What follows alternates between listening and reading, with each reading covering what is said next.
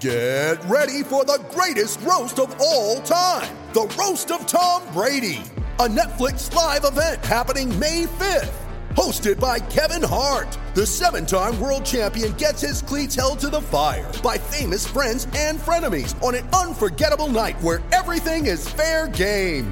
Tune in on May 5th at 5 p.m. Pacific time for the Roast of Tom Brady, live only on Netflix. You ready? Showtime. On May 3rd, summer starts with The Fall Guy. Let's do it later. Let's drink a spicy margarita. Make some bad decisions. Yes!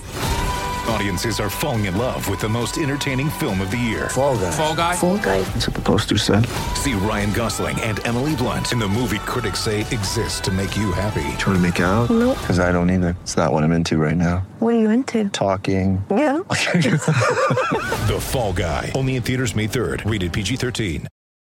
All right, welcome into a draft night edition of the Garden Report. John Zanis here with Bobby Manning, Jimmy Toscano, Josue Pavone. This segment presented by Manscaped. Get 20% off and free shipping with the code GARDEN20 at manscaped.com.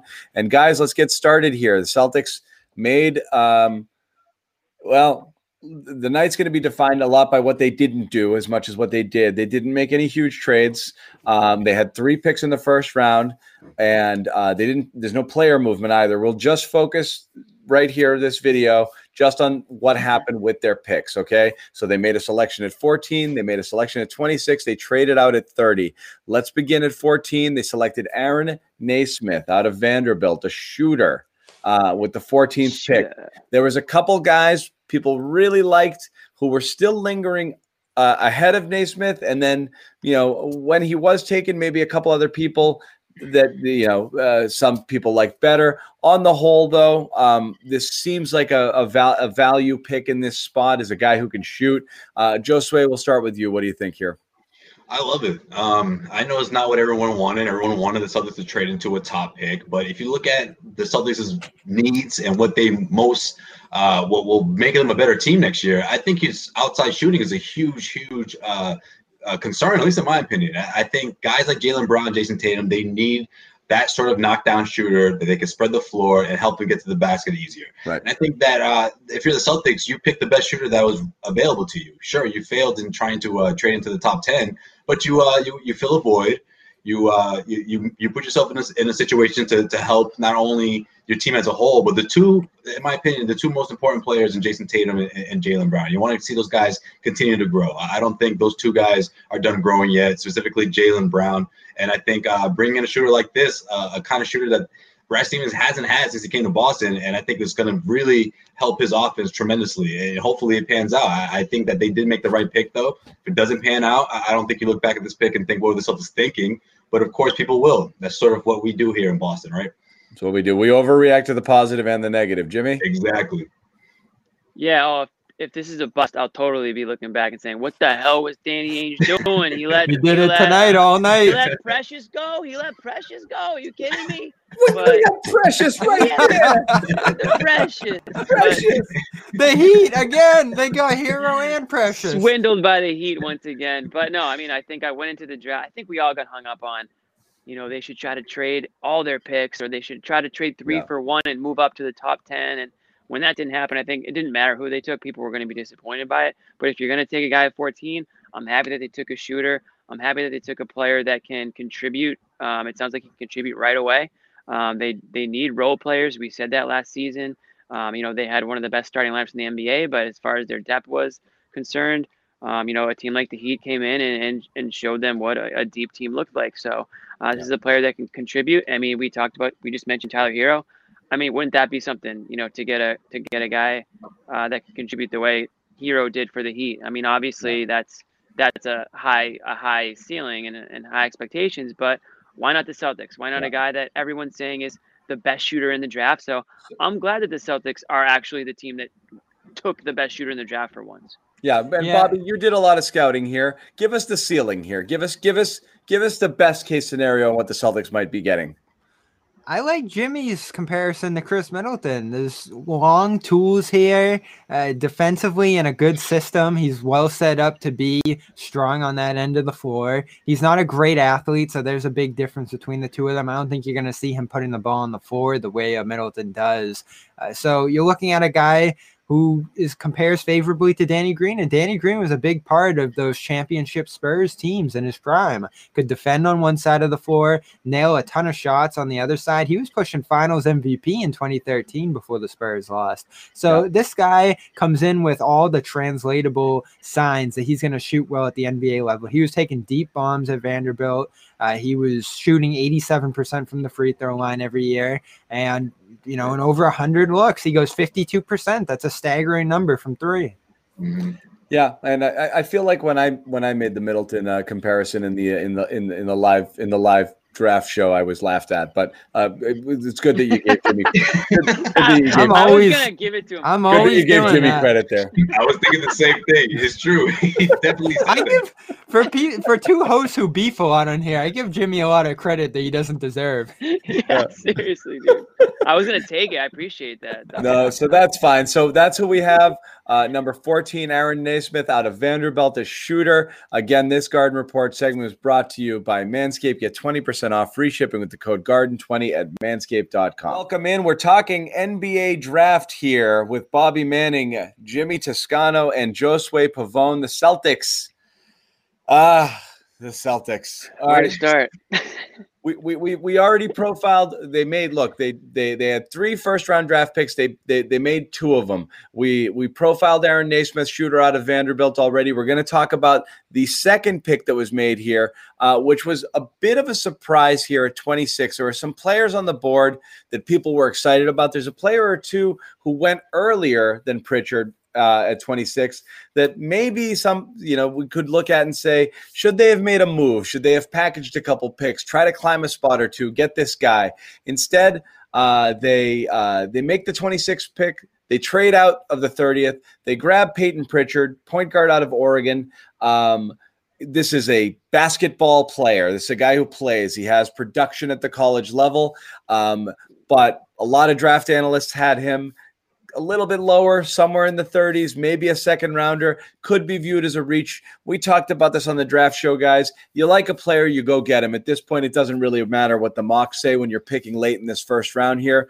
So they found their guy, they identified him, fills a need. Maybe they knew they were trading that 30th pick, so they already knew that this is the only player they'd get. They wanted him. They knew they wouldn't get him in the second round. So they did it. They pulled the trigger. Bobby, start with you. You watched a lot. You've actually seen a lot of this guy. Tell us what you think. Yeah, he was a big-time college basketball player for 4 years. A big-time shooter, shot 40% in 2 of his 3 last seasons at Oregon, goes 4 years there, part of some big ranked teams, and it fits the bill for Ainge. There's a guy who probably reminded him himself, his relentless pursuit, hustling, attacking the rim, pulling up for huge shots. Like, this guy takes risk. He's aggressive, and he's going to try to make plays at that point guard spot, and he's going to matter. Like, you look at some of the picks you take in the late rounds, and it's like those guys, they might play a little bit, they might not in the late first round. If Brad Wanamaker's out the door, and possibly Gordon Hayward too, this is the backup point guard for the Boston Celtics next year for now. So they're trying. The theme of the night was try to produce more bench points than they got last year. And how many post-game shows did we do where we're just like, can we get some bench points? Please, we need bench points. And now they got 2 guys that could do it. Maybe Josue. No, I like that. Bobby brought that up because I think there was a little bit to that. I think, we talked a little bit about Kemba Walker's health and what the second unit is going to look like. I mean, if Gordon Hayward walks, he was a secondary playmaker. To me, he was the second point guard. Yeah, Marcus Smart did a little bit of that, but when Hayward was completely healthy, that was a big part of who he was on the team. And I think that you lose that as well if he walks away. And I think the Celtics are thinking about that. Sure, this guy is a pick that, you could have swapped that pick for a few other guys, but I think the Celtics in the last couple of years, we've seen a pattern of it's not more or less about the skill set of the player, but also who he is off the court, right? Who is he in the locker room? What kind of leader is he? What kind of effort are we going to get from this guy? I think all those sort of play more of a role. They value those. They value that more at this stage of the draft. more than they did in the past, because I think they still remember what that team looked like that didn't get along. I mean, that's why, let's face it, a lot of people were surprised that they picked Grant Williams at the time they did. But then they're like, well, wait a minute, his personality, they looked at who he was off the court. I think that plays a part with this guy, and also what he means to the backcourt, and that could look really, really thin after Gordon leaves. So you want to have someone in there in line to sort of get his reps in. I'm not saying this guy's going to go out there and come off the bench right in his first in his rookie year, but maybe he's the next sort of Tremont Waters situation. Different style of player for sure, and I think we did talk about this in the draft show. In the sense of like you're not eager to put him in the mix. Like you don't mind sending him to Maine for a little bit. What they did with Tremont. And that might happen. This was a need. If he sticks and can play any bench minutes, you certainly did need help at the backup point guard position. So again, it could have value, even if it is, 10th man, 9-10, somewhere in there. 8 to 10 minutes a game, even that makes a difference if you can count on that, or if he steps in case of injury or this and that. So there could be some value there. And again, this is the type of player you think can contribute early. I think with the 14th pick, Naismith, I think you're counting on rotation minutes early in his development. Oh, no, yeah, it's a completely different story, right? Different story. I don't know whether you do here or not, but you are looking at a capable player. You're hoping just athletically he can hang at this level. Jimmy, your thoughts? Yeah, I mean, I think Bobby and Josue both had some really good points, and John, you as well. I mean, I think obviously we know Ainge was trying to trade those 2 late picks. I mean, just by seeing him give away 30, I'm sure he would have loved to have taken 30 and 26 and tried to move up a couple spots. So would they have taken Peyton, even sooner? I'm not sure, but at the point when they picked 26, they definitely knew they weren't taking 30. So Peyton was obviously a guy that they targeted at one point. I think Bobby's point about them thinking about him as a backup guard is valid. But if he's your backup point guard, game one, I mean, you're in trouble. I mean, you don't just. I don't think, even though he's a 4-year, as a senior coming out of college. I mean, you got to have somebody else. That's the case. That's a good point. So the roster's packed. Maybe Wanamaker doesn't come back. There's a risk of a downgrade there if Pritchard is that guy. So you look at Naismith, you look at Pritchard, and I point again to 13 where Kira Lewis goes, an excellent point guard product who fills that need and has huge potential there. And he goes one spot before the Celtics. I wonder how much they actually wanted that guy. You don't like Tremont Waters, do you, Bobby? I just love that Bobby's watched a ton of. I love that Bobby's watched a ton of Pritchard, because that means that he's up at like 1 a.m. regularly watching Oregon. West Coast he's just a basketball junkie. He's like, I've seen this guy a ton. It's like, okay. Before we wrap it on this, just mention that they did trade pick 30 after making those first 2 selections. That was a salary dump. Vinny Sexpants is tied to that one. So there goes one of the 20. How long were you holding that players? Dude, Poirier era that's an all-time Ainge gaff. Like that's up there with the Yabuselis. They paid him about $5 million over 2 years. You paid him the same as 2 years for this guy. Drip? You see the drip in and out of the damn arena. This dude, man, I think he had came in like a $70,000 suit one day, and it was like he just took the tags off of it. And this is every game he had a new suit. We were not ready for Vincent Poirier. It's Vinny. It's us, not you. Okay. Yeah. Memphis might be. Who knows? Yeah. I mean, they got rock and roll scene over there. So it's me, not you. Okay. You didn't do anything wrong. But one of the funniest. If it was a trade demand, one of the funniest trade demands in Celtics history. Oh, yeah. So that's that. The Vinny era is over. That pick, again, there's a couple players who were still available that some people liked, and we could be looking at a what-if sort of scenario by kicking that pick out there. I already had, you guys know mine, which was the Brandon Clark trade down last year. I was pretty bummed by. I preferred him to Grant Williams. It is what it is. But that's where we are. So They pick 14, pick 26, couple of ready-made, we think, players who might be able to contribute earlier than later in their NBA careers. As for this segment, as I mentioned at the beginning, presented by Manscaped, get 20% off and free shipping with the code GARDEN20 at manscaped.com. Once again, 20% off, free shipping with the code GARDEN20 at manscaped.com. The NBA draft is in the books. What happens next, we don't know, but there's still a lot to be done this offseason. So we're going to keep updating you on all of the latest and bringing you more videos. Stick with us on our YouTube channel here. NBA draft in the books. Celtics made a couple of picks. Whatever. That's not the story. The story is Gordon Hayward is still a Celtic for now. For now. We don't know for how much longer, okay? The clock is ticking. It is officially Thursday, which means today, 5 p.m., Gordon Hayward is either going to opt in or opt out of the Celtics, of his final year of his Celtics contract, or be traded. Something's going to happen. Whatever it is newsworthy. So let's break down where we are today. Some talk about Hayward possibly being packaged and sent to Atlanta, which showed some interest. Possibility of a sign and trade. We don't really know. Brad Stevens was asked about him in the pre-draft press conference. Sounded like he was delivering a eulogy. It sounds like they sounds know like Brad Stevens, man. I know. It sounds look, or maybe he's just saying, I'm too close to this thing.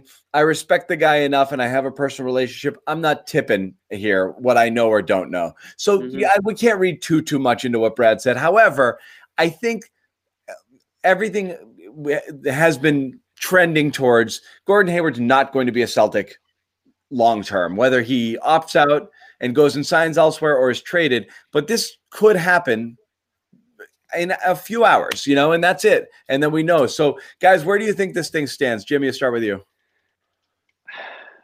I couldn't even begin to guess where it stands, but I can tell you that I said this in the past show, I'm surprised that it kind of got to this point. I mean, obviously, the way things have gone with the injuries and whatnot, I guess I shouldn't be.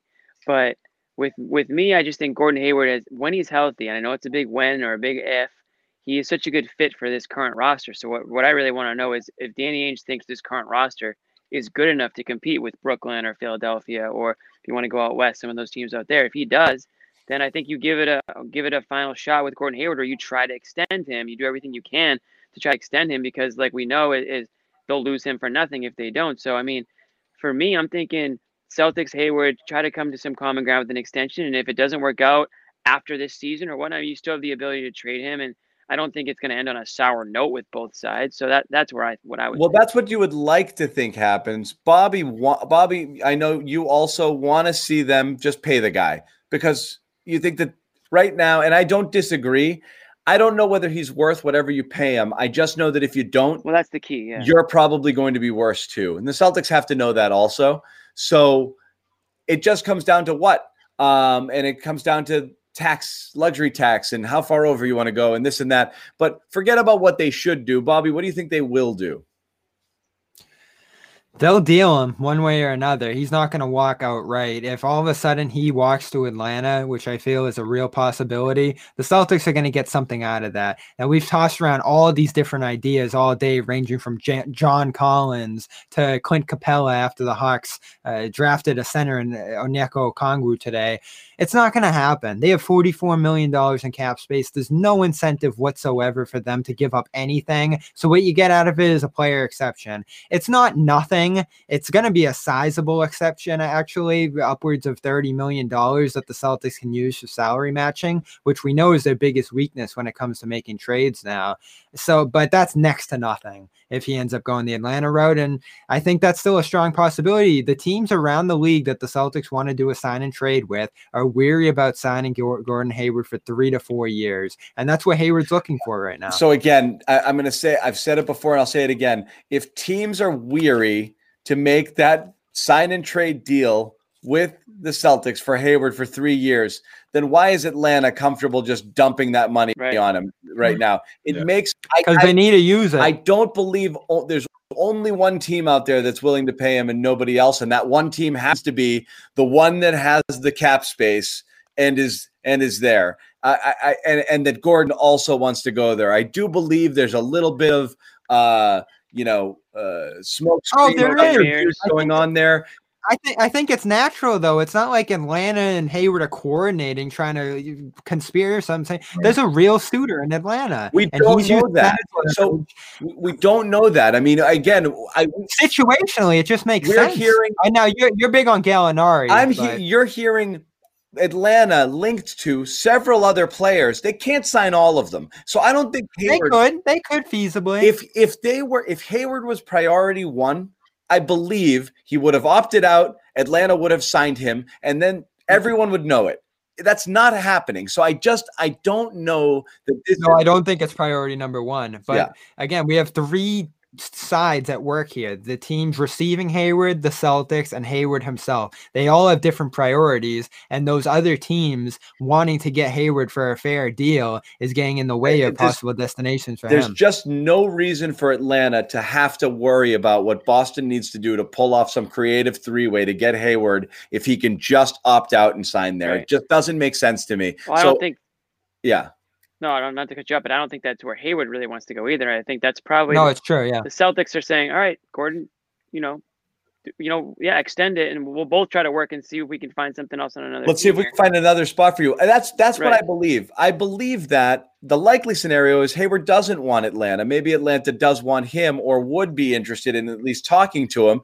Otherwise, he would just go. So maybe he's saying, either pay me or trade me somewhere else that will pay me because I don't want to opt in or opt out and only have two choices. If you opt out and your two choices are New York and Atlanta, he doesn't want either. And what does that say, John? He has a little bit of leverage here. If the Atlanta thing was fake, no team, he'd have nothing. And the Celtics. I think what John's trying to say is that it's a bluff.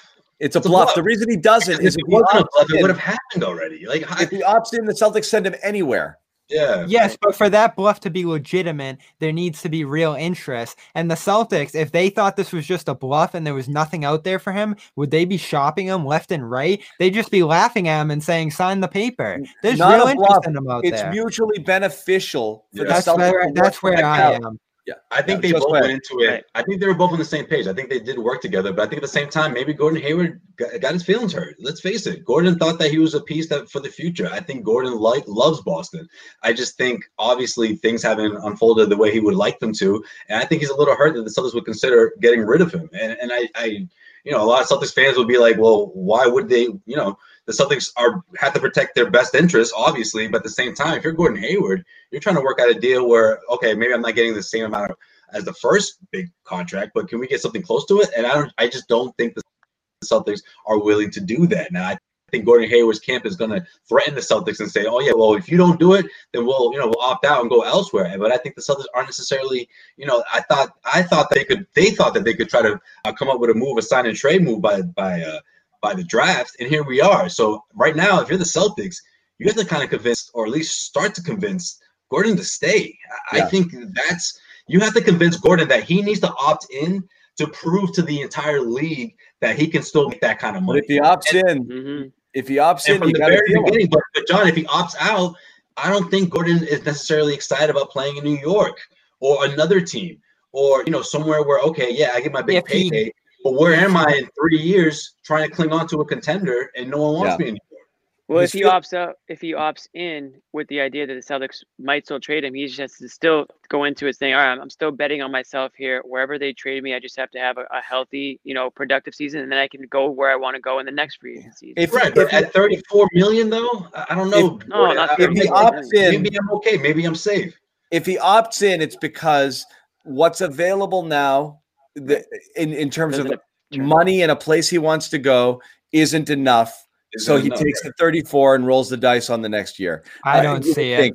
I think that's the least likely scenario. Unless there's some team out there really trying to give Gordon Hayward $70 million, a guy who hasn't played a healthy season since I was freaking early 20s. Yeah. Okay, if that happens, I'm not in my early 20s anymore, guys. You guys know if that happens, the Celtics are in trouble. They could be. But what I will say is this. I don't know. At some point, you have to wonder what it says about the Celtics organization. 100%. We didn't think we'd get here. No, but I'm saying if you bring in Al Horford and he's the first good free agent that you land, and then he leaves you for a better deal, and you trade for Kyrie Irving, and he was an asshole, and we all know that, but you do everything you can to placate him, and he leaves you. And then Gordon Hayward is another big victory free agent for a team. For all of these years, Jimmy, I covered the team, and we covered them.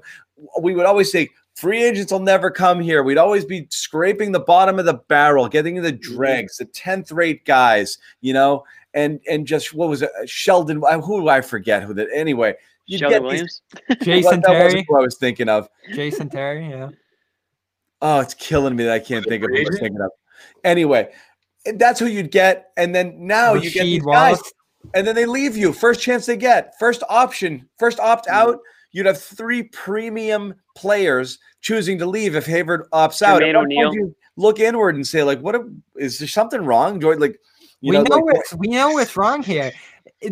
We would be feeling this way last year if Kemba Walker never came, but he put the Band-Aid over the damage of the 2019 season. Yeah, until Hayward is still linked to that situation, and there's so much bad feeling there. There's so much that is stemmed from that in terms of his role, in terms of the situation, and all of a sudden you're still looking at the ramifications of that awful year, one of the worst years in Celtics history. It was bad. The only good news here is that we're going to know very soon, and we can stop speculating. But it is wild that we're back in this place in this offseason after last year where everything fell apart. Your entire world fell apart with Kyrie leaving, the Anthony Davis thing collapsing because Kyrie was no longer here, and that was always your plan, into Al all of a sudden leaving, into complete scramble mode, having to trade Aaron Baines, getting lucky that Kemba came here. Picking a bunch of young guys. And Hayward was broken, man. Mashing this roster together, bringing in Daniel Tice, making him your center, and it just worked, and they got lucky. They got away with it. They were 2 games from the finals. It was unreal. Barely hanging on, and it blew apart. I mean, you got another offseason where this happens. This could really hurt the franchise. So again, Jimmy, go ahead. Let's face it too, guys. If there's no shutdown with the Kemba Walker, the condition that he was in March, did the team even get to the Eastern Conference Finals? I mean, I don't know. Yes and no. I mean, to John's points, they're true about the free agents coming and going, and you have Danny Ainge, who I think a lot of players are hesitant. I mean, I'm not basing that on anything of my own opinion, but I think players are hesitant to believe Danny Ainge because he'll trade Isaiah Thomas, he'll trade Kemba. We saw the last week. Yeah, he'll obviously trade Kemba. So there's that aspect of it too. So you got to wonder what players think of the culture here.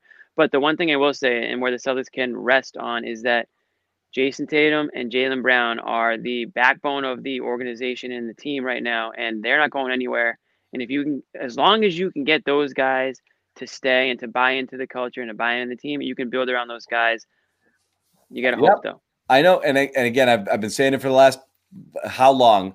It's you're building for their future. It's not necessarily the team's future, not the team's immediate future, but building a roster around those guys. How they drafted tonight. When Jalen's up in 23 and the clock starts ticking on Tatum's 3rd contract, you better be in a position where you've got space and freedom and flexibility and some stuff around you that you can work with, and the ability to bring in another player or a 3rd star to keep those guys happy. And I think that's again, they're looking many years down the road, not just next year in terms of what they need to do. But you're right. You lose a big chip if Hayward just opts out, and that money is gone, and it's going to be hard you can't replace it. So we're going to have the answer to that.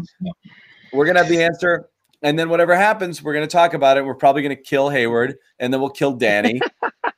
It's just and then we'll kill ourselves. And then we'll kill ourselves. Yeah. So if you to cap it off, the final pick of the night for the Celtics, Yam Madar, whoever that is. Hear that. You know what? Bleep that entire thing out of this video. I don't want to hear that again. Yeah. Segments brought to you by Manscaped. 20% off free shipping code Garden20 at manscaped.com. Once again, 20% off free shipping with the code Garden20 at manscaped.com. Gordon D-Day is here. We will find out what Gordon is going to do or what the Celtics are going to do with Gordon one way or another by the end of today. Yep. So thanks for watching us.